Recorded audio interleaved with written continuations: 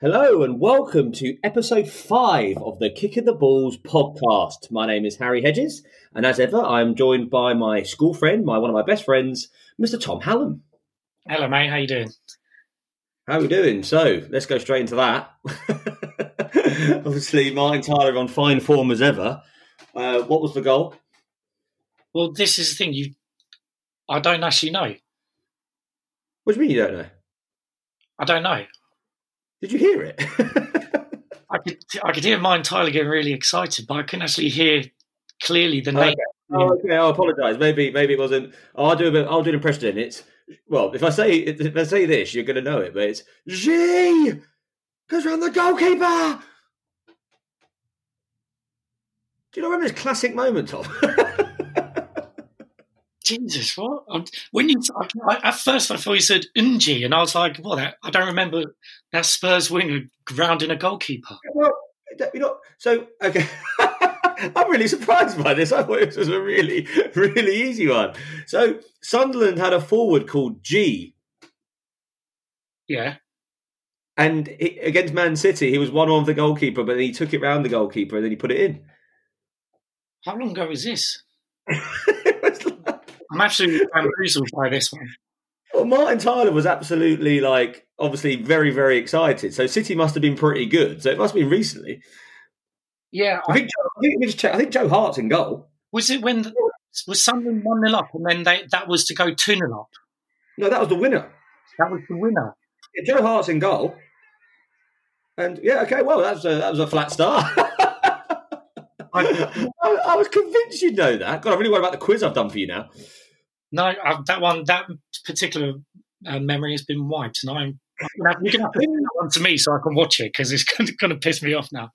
Well, Kicking the Balls Hong Kong fan and also Sunderland fan, Mr. Steve Lau, I'm sure remember it as a classic Sunderland moment. Oh yeah, sorry, Steve. Wait a minute, mate. You don't like League One or League Two, so you wouldn't know anything about Sunderland, would you? No, they're League One, so I don't like League One, so that's fine. All right, that's irrelevant. Who cares? No, who cares? Erased from my memory, baby. Anyway, so yeah, good. Yeah, obviously we've got very, very, very good news to talk about, but let's talk about our beers first. So, what have we got? Right. Okay. So I've gone for this week. I think it's called a Warsteiner. Jesus, where the hell have you picked that one out from? Germany, is it? Or Austria or something? Well done. It is Warsteiner. So I thought we needed a keeper. And okay. I saw the word war and I thought, which German keeper is nuts? Or it looks like he's ready to go into war. And I thought of Oliver Kahn. Oh, Kahn. I didn't know. I thought you might have gone Neuer, but okay. No, yeah. Neuer is a bit crazy, but I think Oliver Kahn is just actually nuts. He's terrifying as well. Yeah, if I was going into war, I want Oliver Kahn next to me, not Neuer. Even though Neuer is massive. Yeah, I agree. Okay, so we're sticking Oliver Kahn at the back as our goal. Kahn stuck into the side. Okay, that's actually quite handy because he's not the big. Am I right saying Kahn? Well, he could be one of those deceiving ones, but Kahn wasn't the biggest goalkeeper in the world, was he? I don't think so. But then I've had this with other goalkeepers, and then you actually see them stood next to outfield players. Yeah, true. David Seaman was deceivingly tall, I felt. But okay, cool. Okay, Kahn's in the stick. We need the goalkeeper, so that's good. Yep. I've got a Budweiser, which I'm going to open. I've got a Budweiser right now. So obviously the American lager. The two I've gone for. So remind me, who have we got up front? We got Luca Toni and someone else. Gregors Raziak.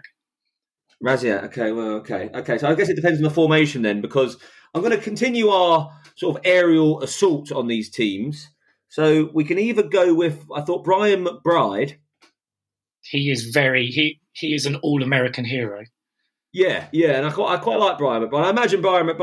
I can imagine Brian McBride sort of in a jacuzzi in kind of Florida, Budweiser in one hand, couple of chicks in the other hand. Do you know what I mean? He's that kind of bloke, I imagine. Or obviously aerial assault continued. Clint Dempsey. Yeah, that's not a bad shout because he was.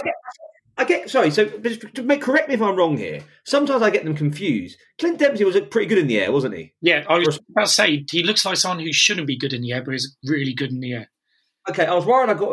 I was worried I got them confused with Tim Cahill for a second, because obviously Tim Cahill was absolutely awesome in the air for such a small midfielder. But okay, so Dempsey. So what do we need? I mean, we've got David Silva in that holding midfield with Cazorla. So are we going 3 up top with McBride? See, okay, let's make it down to the actual beer now. So my feeling of a Budweiser is that's sort of like I can always have a Budweiser. Like that's sort of, if there's no other beers available, actually no, it's a bad way of describing it. Basically, the Bud is the king of the beers, and I love a good cold Budweiser. Reliable, yeah. It's very reliable. So which of those two is more reliable, McBride or Dempsey? Well, I would say. I'm just thinking about our midfield there of Cazorla and Silva. Maybe we lots of flair and assists, but maybe we could do some goals from midfield. And well, Dempsey, I don't actually know what his position is. He just sort of floats around. Well, I'm thinking if we had Santi in the deep line playmaker role, David Silva is like a floating sort of playmaker, and Dempsey is our box to box man. It's quite attacking, but we've got Van Bommel holding. Let the boys play. Yeah, okay, yeah. No. So we've got 4 at the back, and then we've got Van Bommel holding, and then they're the 3 as like a sort of creative force. I mean, we're going to try and keep the ball a little bit, and then we've got Raziak and Luca Toni up front. That's coming together. It's all right. So we're going for Clint Dempsey, yeah. Don't worry about the pace. We need some pacey fullbacks. Okay. Next week when I'm in the beer roll at Tesco, I'll try and look out for some pacey fullbacks. Yeah, let's get some pace out wide. We need to find like a Cafu or something. But yeah, okay, cool. Dempsey's in. Great. So let's talk about the best news that's happened in the whole of lockdown. It looks like we are getting our bloody Premier League back. It does indeed. So like after a few weeks of slowly moving towards it. So phase 1. Torture is the word looking for there, Tom. Yeah. But with the Bundesliga obviously coming back last week, and then I think La Liga was announced they're coming back week commencing the 8th of June.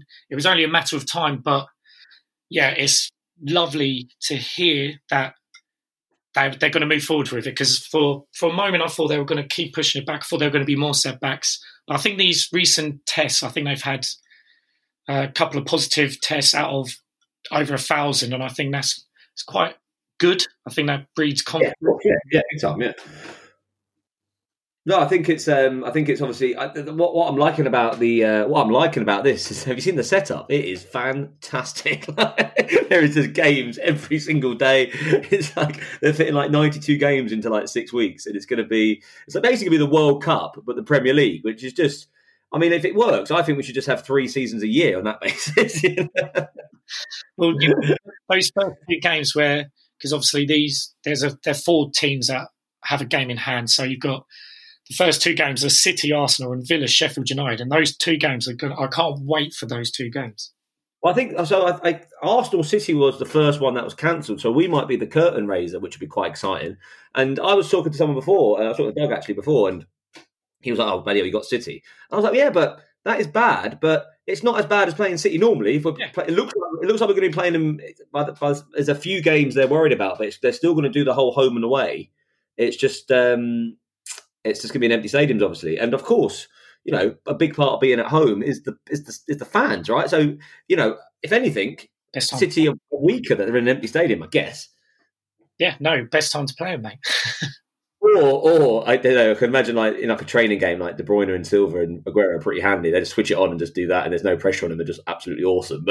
That is the feeling I've got from watching the Bundesliga, is that because there's no atmosphere, it is like a train. And I think some of the football I've watched has been very, very, very good. It is like on the practice pitch, and I think we could get some really, really good patterns of football. I think we'll have some high scoring games, but to be honest, this is Premier League and there's always some big. Yeah. There's a lot to play for as well. I mean, obviously Liverpool pretty much obviously done and dusted, but then the relegation zone, the Champions League games. I mean, when Arsenal play Spurs or Arsenal play Leicester or Chelsea Spurs or whatever, these are big games. They're 6 pointers because everyone's in the hunt. I'm kind of giving up on Arsenal personally, but Leicester, Wolves, Sheffield United, they've all kind of got a stake a claim here. So yes, no, it's exceptionally good news. It's music to our ears, and I think, like I said, it is basically like a World Cup of Premier League football. Yeah, well, I mean, if you look at the sort of when the televised games will be. You start, say, if you start on a Friday, you got, this is from BBC Sports, you got one on Friday night, 8 p.m, perfect. And then you move on Saturday, you got one at 12:30, 3 p.m, 5:30, 8 p.m. So that's 4. I think, well, So good. They're showing all the games as well. So I'm guessing you can, if there are 2 games on at the same time, you can choose them a bit like how the... No. So what I've read is that there's 64 games on Sky. So yeah, there might be an element of sort of Sky Sports 1, Sky Sports 2 or whatever. No, but I think... I don't know is the honest answer, but so there's 64 games on Sky, there's 4 on the BBC randomly, and then the rest will be BT Sport and Amazon again. So, but I think most of them, over the weekend, they're going to be like just different times, 8 games over 2 days, and obviously the Friday night one as well, and I think it'll be a Monday night one as well, so that's all the games. And then... Okay, that makes sense. Yeah, so over the course of the weekend, you've got every game, and then on the midweek games, I guess they're going to, so it's 10 games, so I guess they're going to stagger them out over 3 nights. So Tuesday, Wednesday, Thursday. I don't know, mate. It's bloody carnage, but it's great, isn't it? Yeah, I'm not complaining that we're going to have too much football. Jesus. No, literally, it's going to be on all the time. but the thing is, it will phase out because towards the end of the season, you'll get a lot of games that mean nothing. The players won't care, and then they'll just be on the pitch. Do you know what I mean? It'll be literally like a training game. You know, like the games I said in a few episodes ago, like the Newcastle versus Southampton. If they're both safe, then it's going to be like the worst game ever. You know, But yeah, no, happy days. I like the idea that they're sort of, there's whispers that they're going to do things like they're going to go into the changing room and stuff, which is quite an interesting concept. So, like, you hear the team talks and things, but whether that comes to fruition or not, I don't know. But I quite like the idea of it. That's really intrusive. And why would they introduce that now? That's quite interesting. Well, I think I think basically I mean, again, I think this is whispers. It could be complete nonsense, but it's like, I think the idea is that obviously the game is going to be compromised on an entertainment basis purely because there's no fans. Like, I've been watching WWE wrestling since the pandemic struck, and they've carried on as normal. And you know, there's no doubt about it. Like, while they're still doing the same thing, they're wrestling, and I get it's fake, but like, they're still doing the same stuff in the ring. You lose so much by no fan reaction. So I think they're trying to add a few things here and there as much as they can. I was wondering, it took you 5 episodes to get wrestling mentioned, did it? So that's pretty... Well, we can turn it into a WWE podcast if you This is my moment to try and shift it over a little bit. Yeah. So King of the Balls, King of the Ring podcast. Yeah, but no, so good news all round. Good news. How are our Paderborn doing? Paderborn. So yes, so since 2 draws, right? Yes, since episode 4, we've had 2 games, 2 draws to go along with our draw. So that's 3 draws from 3 since the Bundesliga has resumed. So on Saturday, we were at home to Hoffenheim. That was 1-1.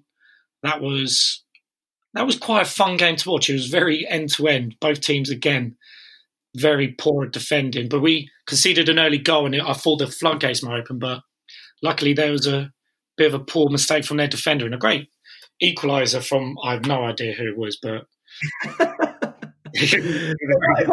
they're quite steady, aren't they, these draws and stuff? But I don't know about you. I mean, I must admit, you've been watching more than I have. But are we doing away with them now that the Premier League's back, or what's the deal here?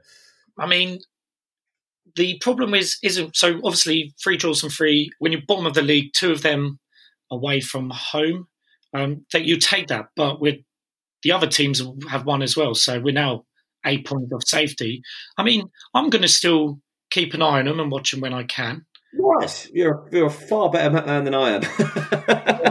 I do want to mention one player for Paderborn who I think deserves a mention. I can't say his name. I think it's Gajula, and he is a centre midfielder. He wears he wears a helmet, sort of not quite Peter Cech style, but he broke his, I think it's his jaw a while back, and so he still wears it. But basically, I think he's broken a Bundesliga record last night in our game. So he picked up his 15th yellow card of the season. Bloody hell. Nice. When I was watching the game on Saturday, they described him as a walking yellow card, and then the yellow cards he picks up you can see why. And I think this is his 3rd suspension of the season, which I believe is a record, which is pretty good going, if you tell me. Yeah, he there's that classic thing, isn't there, with betting when like there's always a guy that you know, probably like Granit Xhaka's another one. You know he's going to get a booking, and you actually bet on that. It's just so dumb, but it's like and the odds are actually more like favourable towards certain players. It just shows like I don't know. I suppose is that when you take a booking for the team, that's a classic sort of thing. You just take a booking for that. Yeah. Is that? Do you reckon some players overdo that so that becomes actually not a very good thing to do?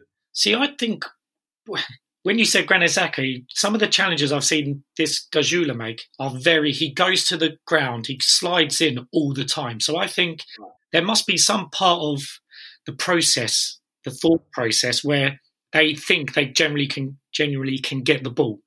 Yeah, I mean, I haven't seen this fella, but Xhaka, there's definitely a thing where he's not just taking a booking for that. Like, he's just being a bit useless. But I think, I actually think he's actually got a lot better under Arteta, Xhaka, to be fair. Like, it was probably the biggest comeback in Arsenal history, Xhaka, because he was dead and he was good, gone, wasn't he, when he walked off at Palace under Emery.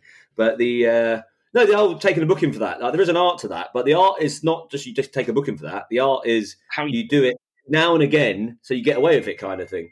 Well, there's that big thing about Guardiola's teams always giving away free kicks high up the pitch in good positions so that they can get back and get themselves into shape. So they don't always get a booking for it because it's so far up the pitch. But yeah, there's I can't remember what goal it was against England, but there was I mean, that's a very broad statement, but there's so many times among it where you're just like, just take him out, take a yellow, and then someone's just run half the length of the pitch and popped in the back of the net. And I think most fans will look back on certain goals and go, yeah, but if so-and-so is just taking them out of the halfway line and taking a yellow card, that never goes in. And there is a definite art to getting a yellow card. What is better in football? Okay, what's better? So you got, obviously, I'm a centre back. You're a central midfielder. Okay, what is better? A successful offside trap where one centre half or both centre half step up at the same time and catch the striker offside, or a central midfielder successfully fouling someone and either getting a booking or even better, not getting a booking but stopping the counter attack? What is a better passage of play? I think. I know I should be sticking to my centre midfield guns, but it's got to be the offside trap. Oh, it's the most fulfilling thing in the world. Obviously, having filled in a centre back a few times, trying to organise a back four isn't easy. So, yeah, it's a dance. Catching someone offside is a dance. Like it's like ballet, and you got this little kind of like annoying, bloody quick little forward, and it's like I remember me and Wally do it quite a few times. So step up. So, sorry, mate, you're offside. You want to get back over there, will you? It's free kick. Thank you very much. It always works perfectly when you have either one of your mates or one of your teachers running the line. So all you do is step up, raise your hand. Oh, yeah. You only need a yard. You only need, even if he's a yard on. No, sorry. Lino said it's actually offside. I'm trying to think we could maybe open up some sort of. Not trying to nick an idea from the Peter Crouch podcast about the art gallery, but there is definitely some sort of museum where you can have just beautiful bits of like a lovely offside trap or a nice pull on the shirt where you take a yellow card. There's people. Yeah, no. I mean, what? So there, that them sort of arts. So I'm thinking for a centre back, it's that kind of catching someone offside. I would say for a midfielder, it's probably that stopping the counter attack. Is that fair? Yeah. And then the winger is what, finding the corridor of uncertainty? Yeah, definitely. Yeah, that's art. That is pure art. That is. Yeah, I think maybe a striker is successful hold-up play or running the channel. Or maybe spring, or maybe... Oh, no. A striker is arcing your run to spring the offside trap. That is stunning. Vardy's good at that. That is stunning when strikers... you just arc your run round the centre half and you're in. Yeah, you just... dip your shoulder a little bit and then just you're off. I'm on. Oh, just as it's played, off we go. Lovely jubbly. Always our Hedges. I think that's what we're getting from this. Yeah. Oh, yeah. Boy, yeah. I know that. Jesus Christ. Right. Cool. So, Tom, I've got an idea. I've got a fun idea that we're going to do. We're going to dictate the success of Paderborn here, whether we carry on doing it through a quiz I've got for you. Oh God. Okay. If you get 7 out of 10. Well, it's not. It's a quick fire quiz. Okay? If you get 7 out of 10, so I'm going to say no. You need 8, 9, or 10. You have to get over 7 out of 10. Okay? I will buy you a Paderborn shirt. Jesus Christ. Okay. Even with a player, they haven't got any players with a really long surname, have they? Even with a name on the back, if you want, as long as it's not like Mkhitaryan or someone like that. Yeah? Okay. I did not know this, and I'm feeling the pressure now. Okay. Yeah. No, this is why I didn't tell you about it, because this is the whole point. Because these are easy questions, but it's going to be quick fire. It's your first answer, but if you dawdle for too long, we move on to the next one. They're easy questions. Easy, but it's quick fire. Bum, bum, bum. You told me that football commentary was easy, and I didn't get that. Yeah, I know. I can't. You're -1 in my eyes after that. But can people actually, so it's worth mentioning, so kitbpodcast@gmail.com. Obviously, make sure you email us in, please. We really love it. But if you actually know that goal, and when you heard, you're like, oh, yeah, it's classic, it's G for Sunderland, can you email us? And even if you didn't know, can you email us as well? I want to get a kind of a split here on whether that's a well-known goal or not. Because to me, I remember where I was when I watched it. Like, it was like quite a big moment, I think. Yeah, I do now. Obviously, now I remember it.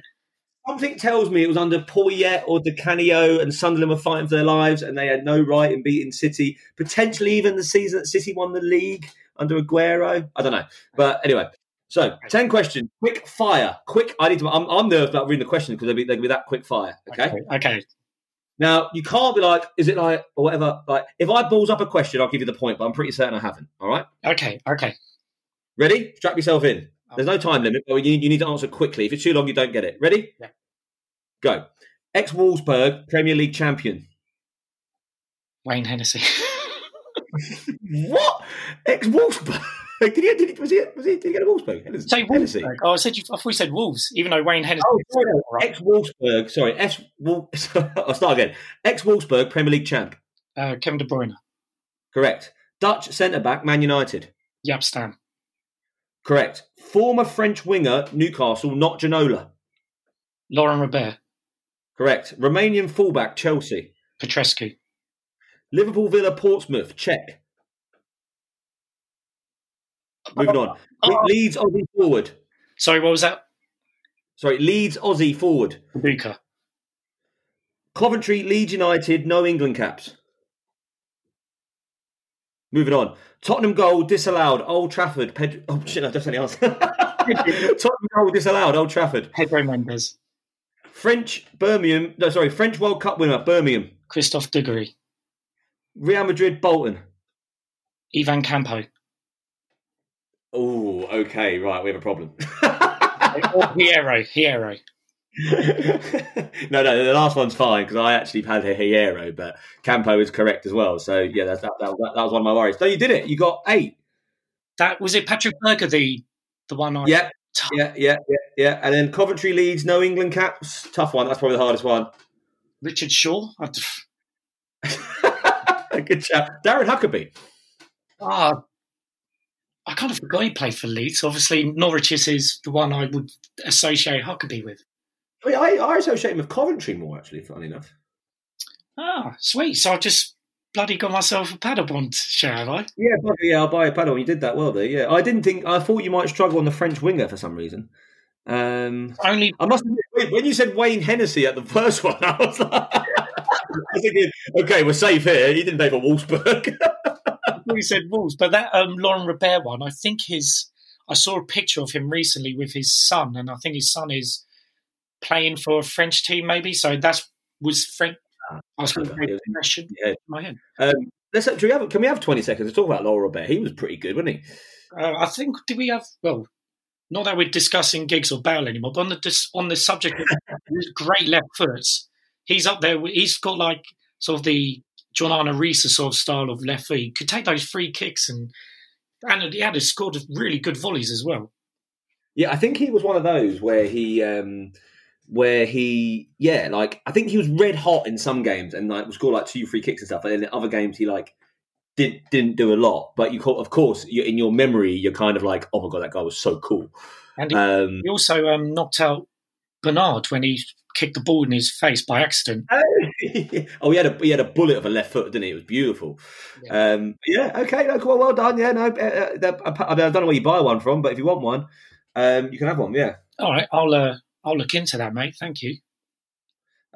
Yeah, no, all yours, well deserved. I'm pleased with you on that one. That was a good effort. Do you see my point? It was easy, but quick fire could have been a problem. Like Patrick Berger, you knew, but you lost it. Yeah, for some reason, when you said Czech, it really threw me off, and I could only think of Karel Poborski.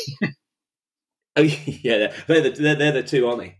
So yeah, no, I quite enjoyed that, Hedges. So maybe I'll try and think of one for you for next week. Yeah, man, no, sounds good. So, emails, what do we got? We've got a few more coming this week, which is nice. Thank you so much to everyone who has emailed in.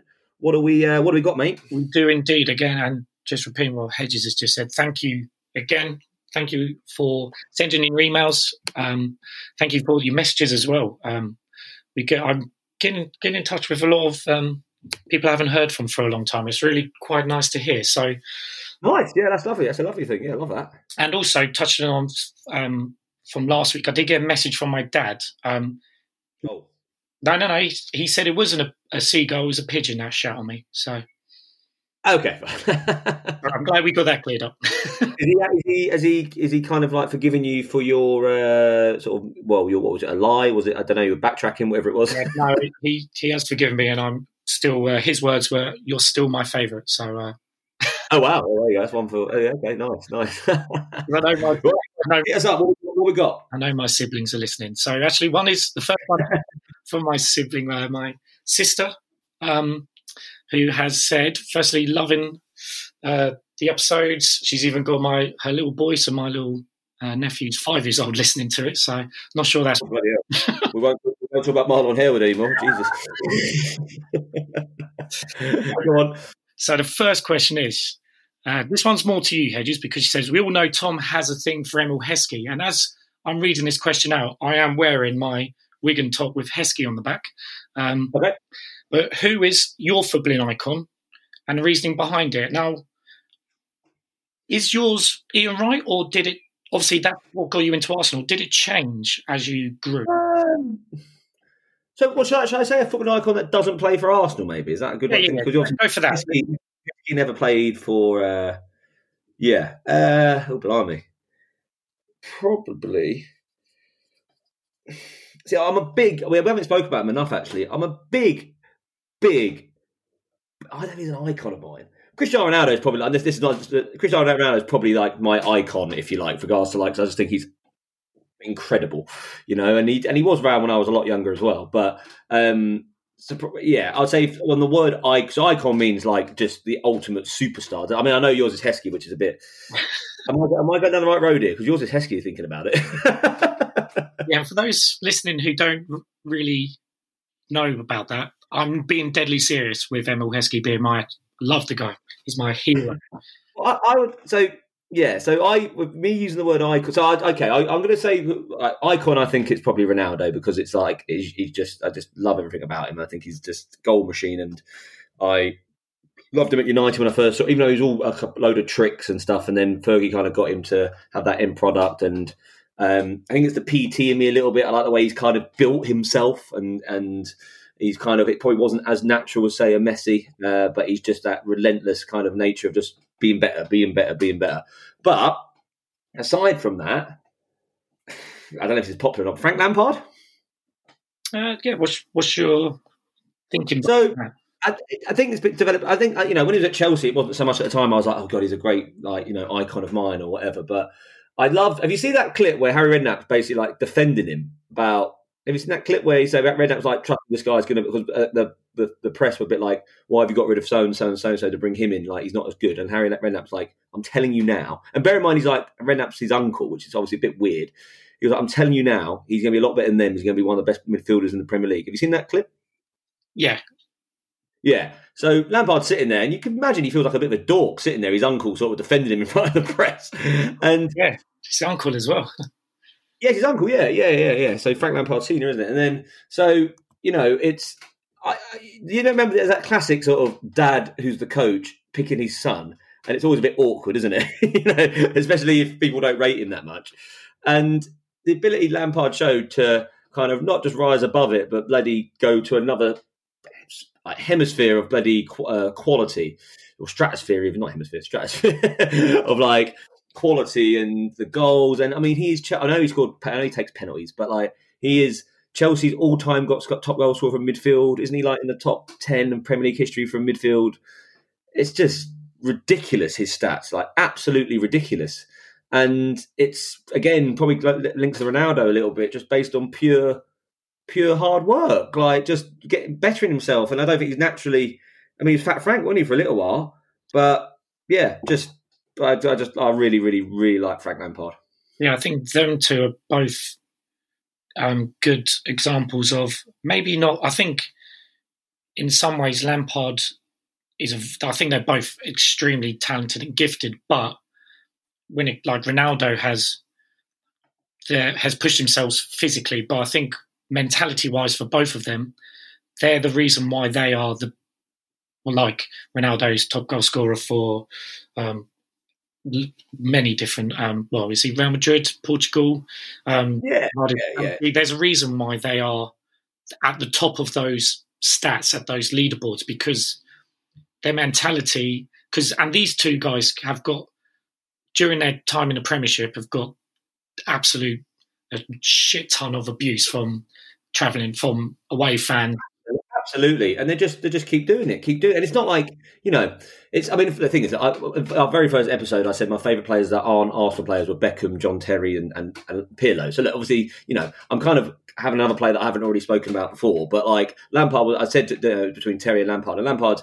But the thing is, I think the difference there is when I was growing up, I liked Pirlo, Beckham, and Terry. Terry is a centre half, and me, and obviously Beck's being who he is and stuff. But it actually, looking back, I go, bloody hell, Lampard was half decent, and he had. Again, it's a lot of my Instagram content's about that kind of constant improvement and getting better, and the PT and stuff. And I think it is probably an element of that. But I love the fact he's just, and the goals eventually shut everyone up, don't they? And there's great moments sometimes when players kind of come back. So like Lampard, I don't know if you remember when he played for City and he played Chelsea, and lo and behold, who pops up late into the box to put it into the bottom, little bobble into the bottom corner. It's Frank Lampard. I think they won 1-0. I was watching on Premier League Years a couple of weeks ago. And Henry had that moment at Leeds where he's still old, he's not moving as well, but he got the ball on the left and he comes in, cuts inside and rolls it into the far corner. And it's just they just never lose it, do they? Nope, and that's why Emil Heskey is the greatest. Yeah, probably. I do. I don't know about icon, but yeah, top class. Lovely. We do have a second question from Nicky, and this one's a good one. So this one is your most emotional football memory or a football moment that will always stick with you, be it domestic or international. So she goes on to say about hers was, I think, most of the family were at this game. We all went up to Mansfield. They were playing Carlisle in the 01-02, last home game of the season. Mansfield had to win. Cheltenham had to lose for Mansfield to get automatic promotion. And yeah, so basically we won. Mansfield won. We got promoted. And she says, basically, she remembers seeing, looking at my dad. I think my dad's very, like I said in last week's pod, he loves Mansfield, very passionate. And you could see that in his eyes at that moment. I think me and my brother had done a pitch invasion, so we probably didn't stick around for that. But she says, "That's what's that like? I've never done it. What's a pitch invasion like? You can't do that at Emirates or Highbury."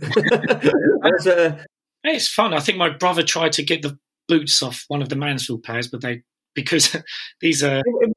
Did he ask, or was he trying to mug the man, or what?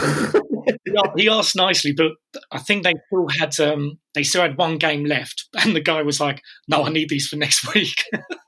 Oh, yeah, well, fair play. Yeah, I mean, that'd be my answer if I have a day off for you.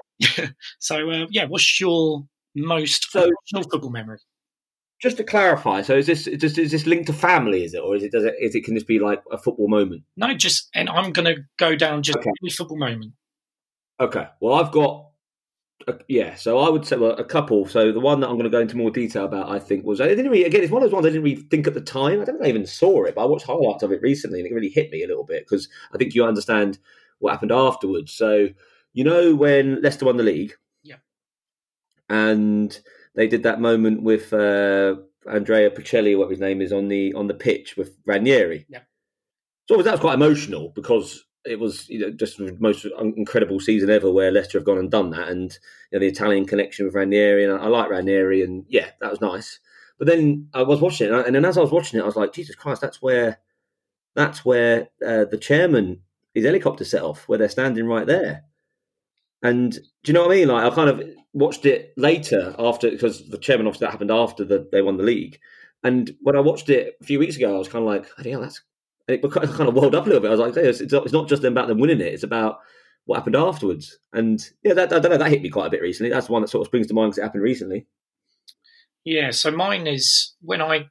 Do you not agree? I think is what happened was, an absolute tragedy, and I think yeah. Fair enough, all right, fair enough, mate. What's your one? My one. It's funny how you said about Bocelli being on the pitch, and mine's quite similar about how when it was basically Spurs' last game at White Hart Lane. Okay, yeah. And for obvious reasons, White Hart Lane, it was obviously going to be knocked down for the new stadium. But I just remember the game was done and dusted. We beat, I think, United 2-1. And then all the fans had the flags out. They had all the Spurs current squad. They had a load of Spurs legends on the pitch as well. And then they had... it was actually the guy from the Go Compare advert. I can't remember his name. Did they all fit in the 6-yard box? Did they? Yeah, I was waiting for something, mate. And then, it was a bit like it wasn't. It was it felt like it was more than football. A bit like I imagine with the Leicester thing and how anyone associated with the club. Like there are moments. The most emotional moments in football for me are where you realise there's more to life than just football, and yeah, big time. And this wasn't anything to do. Well, it is football related, but when I realised that this was the last time I'd ever be going to White Hart Lane, I'm lucky enough that I get to go with most of my family, most of my best mates. So it's not just me going by myself. And it's the occasion, isn't it? It's a big occasion to go and do, and the memories in that sort of stadium and stuff. So yeah, no, I hear you, man. That's it was brilliant. And they had I remember where I sat because it was raining and it was sunny. There was a rainbow, and I had the perfect view of the rainbow. And really. That's a bit cute, isn't it? It was fitting, and it was funny enough. It was my first season as a season ticket holder, and we went the whole season undefeated at home. So it was really fitting, actually. Did they win the last game? Yeah, it was 2-1 against Man United. Oh, wow, quite a good game as well. Very good game. I just thought of what I was going to say was a smaller one, just to touch on, which I thought actually I always get quite emotional about. It's never walk alone with Liverpool. I don't know, I quite like it, and when they were 4-0 down to Barcelona recently. Again, this is recent. I don't know. I'm very sort of recent. I can't really think of any emotional moments from a long time ago. Well, I'm going to bring up a couple in a second. And they did the impossible. Messi was obviously absolutely devastated, which was quite a picture. Messi being like, "Oh my God, what's happening?" And then Gigi Wijnaldum and Origi got the one from the corner from Trent. And at the end, all the players hugged each other, and then they were looking at the crowd and they were singing "Never Walk Alone." I thought that was pretty deep. I don't have any feel. I think I've seen the build up. I've heard them singing this so much. "You'll Never Walk Alone." Now it's kind of lost that special feeling to it for me personally. So I'm. Ooh, ouch! This is a bit of Champions League from last year creeping out a little bit, Tom. just obviously there's a big Muppets. A lot of them Muppets don't care. There's a media loving with Liverpool, and they bloody always. There's whenever they're on TV, there's always we'll just skip her. We'll go early so you can hear the fans singing. It's like you go to any Premiership ground 5 minutes before kickoff, before a big game. It's going to be atmosphere is going to be absolutely amazing. Yeah. Oh no. That's no. I mean, I do like that song, but I think that when they've done the impossible against Barcelona, it had a deeper feeling to it. It was shit, mate. Okay, well, you're going to love this next one for you. All right. So, obviously, one of the biggest ever emotional moments in football is when Aguero scored against QPR and didn't win the league. Yeah. So, but people forget that that's actually been done before in even more extreme circumstances when Arsenal beat Liverpool at Anfield 2-0, Michael Thomas in the last minute. So, while that Aguero thing was great and the Premier League and obviously the editing was around then and everything was great, I'm just going to give you this. I've got a reason why I think the Arsenal one's not so sort of cheered and celebrated. The Aguero one's definitely more, and I know it's more recent, but it's definitely more well known, isn't it? The Aguero one. Oh, 100%, yeah. Yeah. So I personally, maybe this is the Arsenal bias in me a little bit. I don't really understand why, but I kind of do. But I'm just going to explain what the I mean, you know, but I'm just going to explain to everyone who might not know the dynamics of the occasion there. Right, Arsenal have to win 2-0 against Liverpool, who are top of the league. So I'm assuming they're 3 points behind. And if they win, and they have to score to out goal difference them, yeah? At Anfield on a Friday night. It's the only game like at that time ever where it was like a Friday. They put it on a Friday night. It was the last game of the season. That was all that mattered, yeah? And first versus second. In the other game, in the Aguero game, it was, okay, fine. They were 2-1 down against a lame side. But, you know, everyone kind of knew that, everyone went into that game thinking City should win. And they won. Okay, very dramatic circumstances. No one thought Arsenal would go to Anfield and win 2-0. And so, in my opinion, that is more dramatic, first versus second, away from home on a Friday night, than Man City, Man United, Saturday afternoon, and a game that City should have won. Thoughts? When did Thomas score the goals? Did he score both of them? Alan Smith scored the first one, 90th minute. Both of them? No. So Smudger scored in like the 70th, and then Thomas scored in the 90th. I think that's what the City one is so dramatic, was because they won a game that they were supposed to win. Yeah, but regardless, they were 2-1 down in stoppage time. So Zeko equalised, and this was what happened all the time. I mean, Man United did that against Bayern Munich. Yeah, and that's one of probably the greatest. I know Liverpool, West Ham, Liverpool, AC Milan's up there, but. A big reason why, and I don't want to go too deep about this because obviously it's horrendous, but a big reason why the Arsenal one has kind of been not spoke about so much is because Hillsborough happened a month before. And obviously it was almost like the dagger into Liverpool a little bit, which obviously is awful, but like it's definitely not as sort of well known or celebrated as, because it literally has happened before. Everyone's like, oh, once in a lifetime Aguero. It's like, it's not. Once in a lifetime is Arsenal, but first versus second. Shootout, a final for the league. Yeah, no, I agree, but I think like you're not. Arsenal was better. Arsenal was better. Yeah. No, I mean Aguero is probably number one Premiership. Well, that's the thing. It was Premiership and that's the other thing. Like it's got going for it. The Premier League editing is like absolutely ridiculous. I mean, that's, to be honest, we're talking about emotional moments. I could watch any edit of Premier League football with a decent tune in the background. It'd probably get me going. To be quite honest with you, like, they do them little montages so well. It's an emotional roller coaster before the game even starts. Sometimes. Indeed. Sorry, I just burped again. You hoping I was going to carry on talking there? I kind of caught you out. Yeah, you've been doing that a lot. So I will. No, that was two great questions there from Nicky. Yeah, no, very good. I love it. Thank you very much. Got us rambling on again. So move on to the next one. Next one is from Neil, but we're going to save Neil's email because he's got. He spoke about the Euros, didn't he? So we're going to do a Euro special, which I think he suggested, which is quite a good idea. So we'll have that. Yeah. Cheers, mate. We're nicking that one. So we're going to move on to. So this one wasn't an email. This is a message via Neil. It's from P. Harrison. Do you remember? He's Claire's dad, Neil's father-in-law. He was on Neil's stag do in Lisbon. Legend. Yeah. I wasn't there, but yeah, I was living in Dubai. But yeah, no, go on. All right. So Pete has said, Pete, if you're listening, I love you. So his first question is strangest football injuries, and I'm going to go because I went down the personal one, but then we tried to think of some ones that have happened to footballers, and there are some brilliant ones, aren't there? Yeah, well, I must admit, so I some of them were like I knew what happened, like someone dropped something, a funny thing on their foot and stuff, but I couldn't quite remember what player and stuff. So I did have to do a bit of Googling on this one, I have to say. So the one I came up with was one I kind of knew was about Dave Besant, the goalkeeper. and he dropped a jar of salad cream on his foot, which I think is just hilarious because he's a goalkeeper. and he, I can't remember the exact outcome. He either moved to Chelsea and never played for them under Glenn Hoddle, or that basically was he did that towards the end of the season. There was like 10 games left, and that basically ended his career at Chelsea. And I just love the fact he's a keeper and he's dropped it on his foot.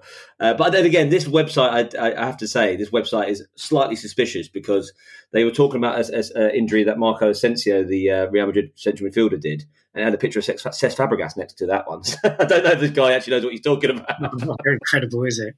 What about you personally? What about you personally? Have you had any? Personal injury. The only one that springs to mind, I actually played through it, was... such a lad, was Nath chucked a cone at my head when we were drunk on a Saturday night. It was like one of the heavy ones that had like sand at the bottom. Okay. And we were walking back from Royal Chicken and Ribs down the drive actually, and he chucked it. It split my back of my head open bad, like really bad. Like I think I had 9 stitches. But obviously I was drunk and didn't care and went to sleep. And we had football the next day. And I played, and I basically had honestly, mate, I had like half my brains hanging out the back of my head. Like, it was so bad. And then actually, no one really saw it until about midway through the first half. Our coach Russ, is this accurate? No, who was our coach? I can't remember. It might have been Hatfield Town actually. I can't remember. But anyway, I couldn't finish the game. Our coach said, "No chance. You can't play with that." And then I had to go and get stitched up. I was wondering where the football was in that story to begin with. Yeah. No, we definitely played the next day because I remember playing football with it. I just can't remember if it was Crusaders or... It could have been Crusaders because I was drunk. I didn't really get drunk in the thing until... Well, that's what... Well, maybe, it must have been adult Crusaders. It must have been... But who was our coach? We didn't have a coach, did we? We just coached ourselves. I don't know, I definitely, or maybe I just saw myself out. I don't know, but it was bad. Like, it was bleeding. Like, the black of my shirt had blood all over it. I think, I don't know, it was awful. What's your one? I was going to say it's quite strange that Nath actually managed to hit the target as well. Yeah, I know, yeah. Only when he's chucking something in my head, it's the target. Exactly. One of the weirdest injuries I've had was just playing football out. Back when I lived at home in Rushfield, so I've got that bit of green outside my house. Yeah. Me and my brother were just playing out there, and I was in goal. He had a shot. I dived for it, and a loose bit of gravel or something scratched my eyeball. Wow. Okay. And I honestly had to wear an eye patch. That explains some of the birds that you pull on the dance floor.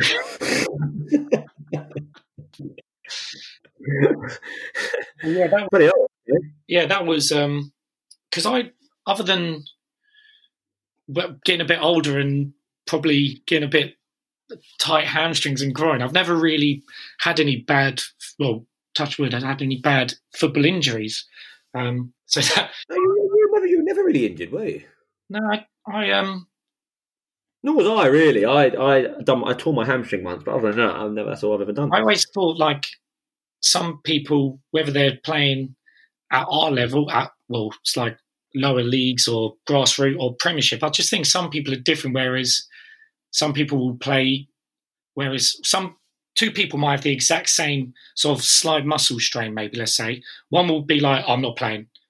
And the other one will be like, oh, no, I'm fine to play. I think Yeah. I think there's also an element of like luck of the draw in the sense if you get a bad one, I think you just keep on getting like reoccurring ones of that or knock-ons from that a little bit, and it's just like you always try and rush back a little bit because you're not getting real kind of like physio advice, are you? You're just kind of guessing, aren't you? And it never really goes away. Coming back to that's the luck side. But yeah, I agree. Also, some people just can play through it more than others, definitely. Yep. And there's a second question from Pete, and that is the worst game you've ever seen, like watched.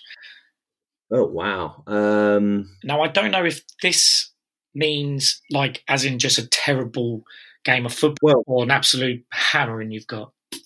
I remember going to Arsenal Sheffield Wednesday 0-0, and it was a real dreary affair. I'll tell you what's a good one for me and you to say, that we both went to together, was Man United Chelsea in the FA Cup final. Oh, the first FA Cup final, the new Wembley. First one at Wembley when Drogba scored in extra time. It was the worst final I can remember ever. Like, honestly, like nothing happened. We forgot about that. We even sat next to Anthea Turner, didn't we?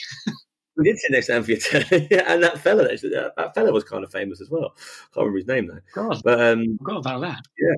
yeah. So I've got two down. So obviously, one was Bayern Munich at home, Spurs, where they tonked us 7-1. I can't actually. oh, okay. Oh, yeah, I went down the. I've been in a couple of games where Arsenal got tonked, but yeah, go on. You've got more down the sort of emotional thing. I went down the boredom route, but go on. Yeah, well, that one was very hard to watch, and then I've gone down. I went to Spurs Man City at the Etihad, where we lost 6-0. They'd scored before we were a bit late to the game. They scored whilst we were queuing up to get in. Oh, that's the worst when that happened. Yeah, that was my first away game with Spurs as well. So, little interesting. Do you want to know an interesting fact about Serge Gnabry, who obviously pummeled you that night?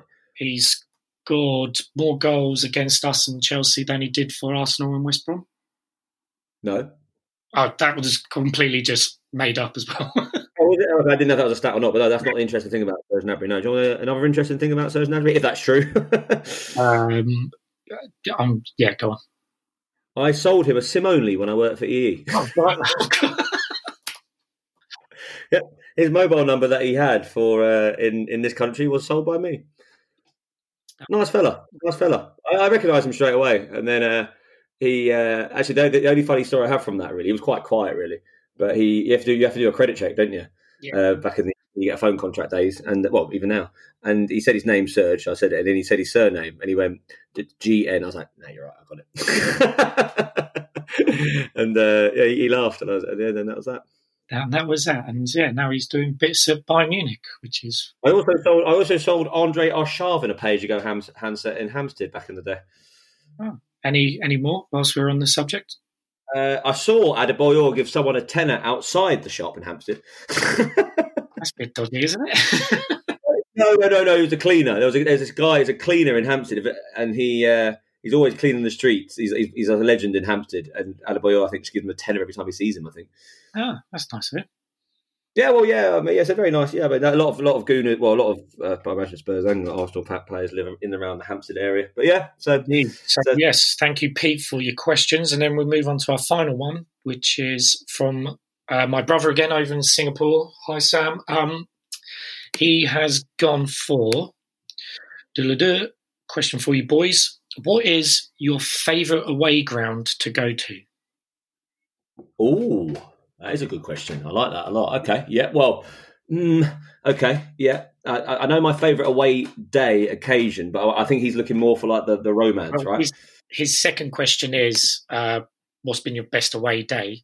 So, okay. So yeah, as a ground, what's your favourite? I've probably been to, I would say, around 25 away days in my life. Really, I mean, we're talking about Sunderland quite a lot around it, but I really like to stay in my life, believe it or not. But no, I would say I really liked, I like Goodison. Very close to the pitch. I mean, it's fallen to pieces, and I was stuck behind a bloody pillar. But, but I, we want. I think it's hard, isn't it? Because away days can be so. The stadium and the atmosphere and stuff can be so linked to the score. So we won 6-1 that day. So there's another reason why I like that thing. Ellen Road I like quite a lot. I've been there as an Arsenal fan and back in sort of in the Derby days recently, and I do like Ellen Road a lot. Obviously, great night out in Leeds as well. Trying to think. I had a great time in Reading once when we won. I went to that 7-3 game, when it was like in the Carling Cup, or the League Cup, or whatever it was. Do you remember that game? Yeah. And I had a good night in Reading after that. Mate, to be honest, if Arsenal win and there's as a bar, I'm happy. But I would say I've never been to Villa Park. A lot of people say Villa Park is their favourite, but I've never been there. So. You've been to Villa Park, haven't you? And didn't that when Kane scored that free kick in the last minute or something? Yeah, so I've been to Villa Park twice. First one was when Kane scored that last minute deflected free kick, and the second time I went was this season where Son scored in the last minute. So I have Villa Park is one of those really traditional old stadiums. Got the Holt End, which is quite famous. But I think the one, because I've been to quite a lot of the grounds around the country, and the one that always I felt was a bit different to, because you go to like the new stadiums, go to the old stadiums, but St James's Park was one that, because obviously the away fans are right up in the top. Yeah. Oh, I mean, I would love to. I've never been there, but I'd love to go to St James's. Yeah, I went once. Mansfield played them in the FA Cup. No, I didn't see that one coming. Sorry. Go on. It was in the FA Cup, so you get a larger fan allowance away. Oh yeah. You're right in the rafters, aren't you? Yeah, and so you're right at the top. And from what I remember, where the fans is, because the stands opposite are obviously lower than that massive one, and it must have been third round, so that's normally first week or second week of January, so it gets dark quite early, so you saw like the whole of Newcastle at night. And that was one where, like, I've been to like Old Trafford, which is obviously massive, but it didn't. You go. Which reminded me of one of mine. I just didn't even think about it. Sorry, go on. Once you've been to Wembley and you've been to like the Millennium, you've been to these big stadiums, you kind of feel like the size of it doesn't really amaze you like when you're younger. Whereas St James's Park, that stand dwarfs the others, and you really are so far away from the pitch. But you like that in a way. That was one where literally when you go out, you always talk about that moment where you first walk up the stairs and see the pitch. Like, that was one time where I've literally been like, wow, this is amazing. Yeah, definitely on my to-do list. I actually said that to you, didn't I? Actually, I think Arsenal were playing Newcastle around May the 2nd, or Spurs were playing Newcastle. And I said to you, should we do the away day? Obviously, Corona struck. But you reminded me of one I went to. I was at Arsenal Man United when Wiltord scored the winner. Yeah. We won the league that day. So that was probably my best ever away day. But Old Trafford was cool as well. I was a lot younger though. So, but yeah, no, it's. I said Villa Park seems to have that, because it seems to get has that feel, doesn't it? Because it's always kind of the same. I know it's in the middle of the country, so that's another reason. But it's always like a semi-final event, and whenever there seems to be a neutral thing, it's always Villa Park. Is that more geography, or is that a bit of both? A bit of both, but it is. I think it holds 40 plus thousand, 45,000. So it is a big ground as well. And it is, I've really, again, it's very hard to separate the actual grounds with the results you get there, because obviously I've seen Spurs win 2 games there, both last minute winners. So I have really fond memories of Villa Park. Yeah, I think that makes the away day more so, isn't it? I mean, the stadiums are great and stuff, but I think obviously if you go there and get pummeled, it does take away the effect of the game, doesn't it? But the effect of the stadium. I'll tell you what, Tom, let's do the emails, and then we'll really dedicate Football Manager next week. We're going to do a bit of a Football Manager section. But again, to be fair, in our defence, we weren't expecting the Premier League announcement to be an hour ago. So that guy took up more time, didn't it? But do you agree? Is that a good thing to do? Yeah, no, because I think I could... we still haven't discussed best away day, and I've got a really good one for best away day. Oh, sorry, was that a question as well? Yeah, sorry, there was a second question. Best away day. Well, my one's the Arsenal. My one's 100. Well, 2. I've got Arsenal against United, Old Trafford, Wiltord. When that's the time, I don't remember when Kanu jumped over Wiltord. Yeah, I remember. And the other one would be recently. I went Derby away to Leeds as a Derby fan. And they were 1-0 down from the first leg in the playoffs. Something quite special about the playoffs, isn't it? Yeah. And we never experienced that as a Gooner. And they went there and won 4-2, I believe, away, or 4-3 away. I went for the away goal. And that was class. That was a great night. Really, really special night. That was under lights at Ellen Road. With Lampard, was that? Yeah, Lampard season. Yeah. Jack Marriott scored, and that was. I mean, it's different because obviously I'm not a fully fledged Derby fan, but I did, as I live here, I do kind of take them on, and that was class. Really cool, really fun, and like I said, it's something special about the playoffs. It's a shame they couldn't get it done in the final against Villa, to be fair, but hey ho. What about yourself? This was I've been on a really quite a lot of good away days.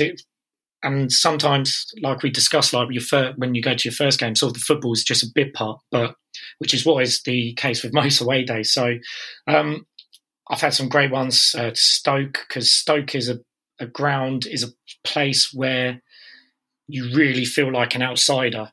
And I thought it was very hostile, and to go there, I think we won 1-0 as well.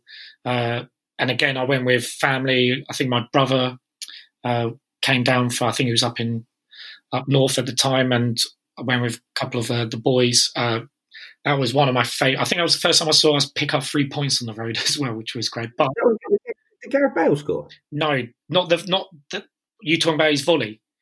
Yeah. No, I think Danny Rose scored a header, which is random. But one of my favourite away days is one actually involving you, Hedges. Oh God, where? Do you remember when, as sometimes we like to call ourselves the Cockney Clarets, and we went to... Oh, I do know this, yeah. Okay, yeah. Huddersfield away with when Burnley played there. And we obviously, our dearest friend Woody is a massive Burnley fan, and we went along with the whole Burnley gang. I was trying to think, because were we in Leeds the night before? Because we were up north for some reason. Yeah, it must have been Leeds. Or was it Manchester? I think it was Leeds, and then we woke up and had to drive to Huddersfield. Yeah, really hell, yeah. And then we met up with the gang in the pub, went to the game. Great, brilliant ground, John Smith's. That is a good ground. That was very intense, wasn't it? Very sort of real intense atmosphere between them two sides, Lancashire and Yorkshire. They don't like each other, do they? They don't. And I remember Burnley had the whole stand behind the goal.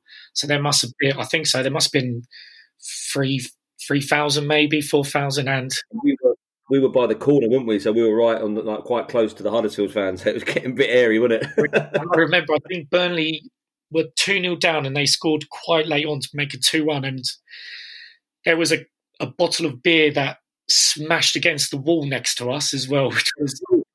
Full can came flying like about a bloody inch away from our bloody head, didn't it? Yeah. But I always remember me and you. So we Southern Nancy's. we obviously dressed up to sort of go out after the game. So I was in like a jumper and jeans. I think you were wearing you went for a shirt.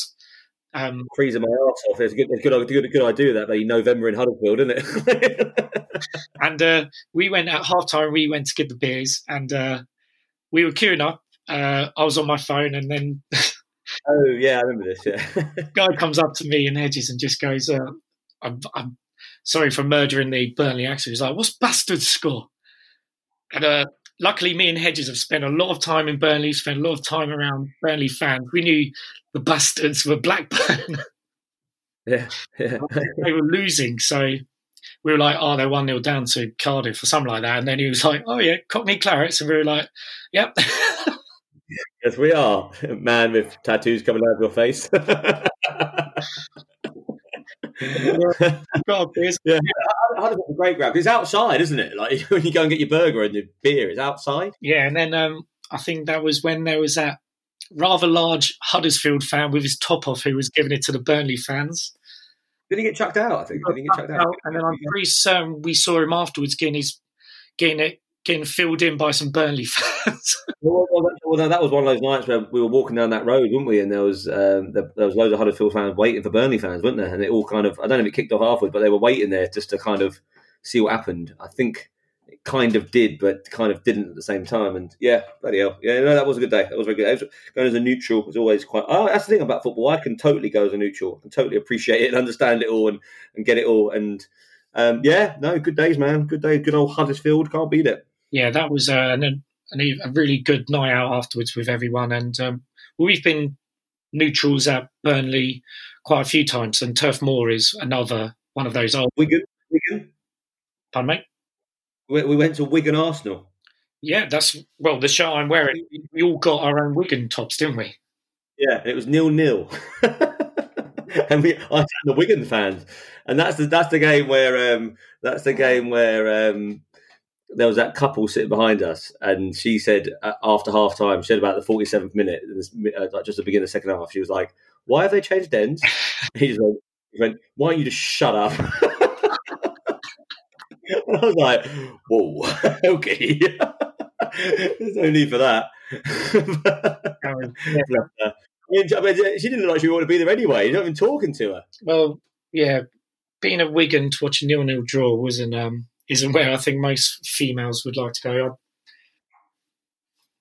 No, well, no. I mean, it's. Sorry, I was actually just thinking to myself. I got a Bramble shirt. Woody got Melchiot. What did Nath get? He had Shana, and he was the only one who didn't get a photo with his respective. I got a photo of Titus Bramble. That's so random. No, nice. No good question. Good old away days. What's the next one? Well, actually, that is the last one we've got. Oh right. Oh great. Okay. Well, not great, but yeah, cool. Good stuff, man. Well, I think we'll leave FM. Should we leave FM and we'll dedicate half an hour to Football Manager next week? Yeah, we will next week. I think the best thing to do is set up a timer because we can just sink these emails so easily.